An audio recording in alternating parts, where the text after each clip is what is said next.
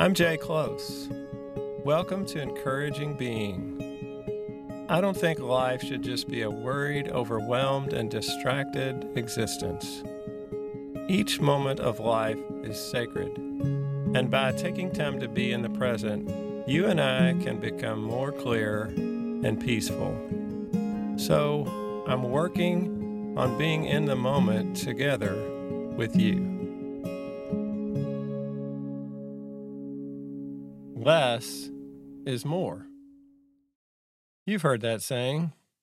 When it lands on my ears, it feels like it might be true. But taken literally, anyone can argue with it because, less food is less food, not more. Less money is less money. Less time is less time, right? Maybe it is not literal. Or maybe the words less and more have different meanings here than how we usually use them. This saying caught my attention as I was watching an online video teaching an exercise technique.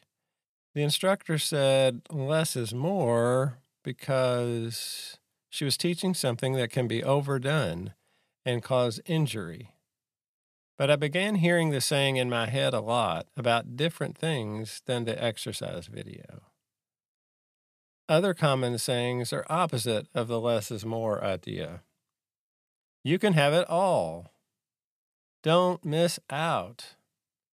Here for a short time. Once it's gone, then it's gone. We are tuned to the FOMO, the fear of missing out. We are often the target of intentionally created FOMO. Because of marketing, we fear missing out on things that we never knew we even needed and probably don't need. Less is more. Notice only one thing at a time. I've heard that last statement a few times lately too. These are both encouragement to do less with more concentration. That can be hard to do. I picture a group of teenagers talking to each other. They step over each other's words, each one just bursting to jump in and make their comments. To focus and stay on a train of thought in a group means you filter your comments to those that apply to what others are saying. It's the opposite of bouncing around. There's another saying, a mile wide and an inch deep. It means to not think very deeply. It might mean easily distracted, like the teenagers. When your attention bounces from one thing to another, you're not paying close attention to anything. To be a mile wide and an inch deep is having many interests and broad knowledge, but to have no depth to any one thing. Brain scans can be done even while a person is awake to see activity in different regions of the brain. I've heard that they've compared scans of persons who were thinking about several different things with persons who were intensely focused on only one thing. When do you think the brain is more lit up? There is more brain activity when intense focus is trained on only one thing than when the person is trying to think about many things. This might be the opposite of what we would expect. It's a scientific example of less is more.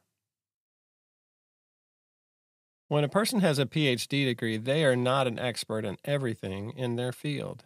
They get trained in an overview of a certain discipline, but their thesis, the project that earns the PhD degree, is an intensive study of one focused area. That intensive study of one area makes them worthy of the degree and able to think more deeply about other things. Try this exercise with me. Find something pleasing to you to think about. It could be a beautiful outdoor setting, plant, flower, or it could be some other object or creature. Observe this in person, if possible, or imagine observing it. I've watched the Grand Canyon change colors by the moment, the different strata going from one hue to another. And it does this all day long as the sun rises and sets. Much smaller things change too, but we often don't notice because we don't stop to see. Even blades of grass in a lawn have details that you can notice if you look. This morning I noticed little dewdrops on the very tips of the blades of grass. You can become like a solitary fisherman watching his line. Watch your object as long as you have available to watch. Notice changes in light, shape, and form. Plants may have insects or birds come and go. Sunlight and moisture affect the looks of things, no matter the thing. And notice how observing makes you feel. Can you name emotions that you feel as you watch? Do you notice tense muscles or muscles that let go of tension? The first words of Luke 12:27 say, "Consider the lilies, how they grow." If you're not a gardener, you may have rarely considered the lilies or any other flower.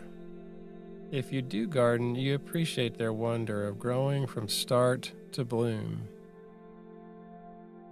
When you think about life, are you comforted in the growth of it around you? Are you challenged by dying off of blooms and other things? Consider both the life and the dying, the changes of one kind to another kind. There is awe and wonder in every stage of life, in everything we can observe, and the observing changes us if we let it. We might just decide that as we focus on small things, less is more. I'm really glad you listened to this episode of Encouraging Being. I can support you best if you listen regularly because being in the moment takes practice. Subscribe wherever you get your podcasts and tell somebody you care about to listen in. To learn more, check out encouragingbeing.com.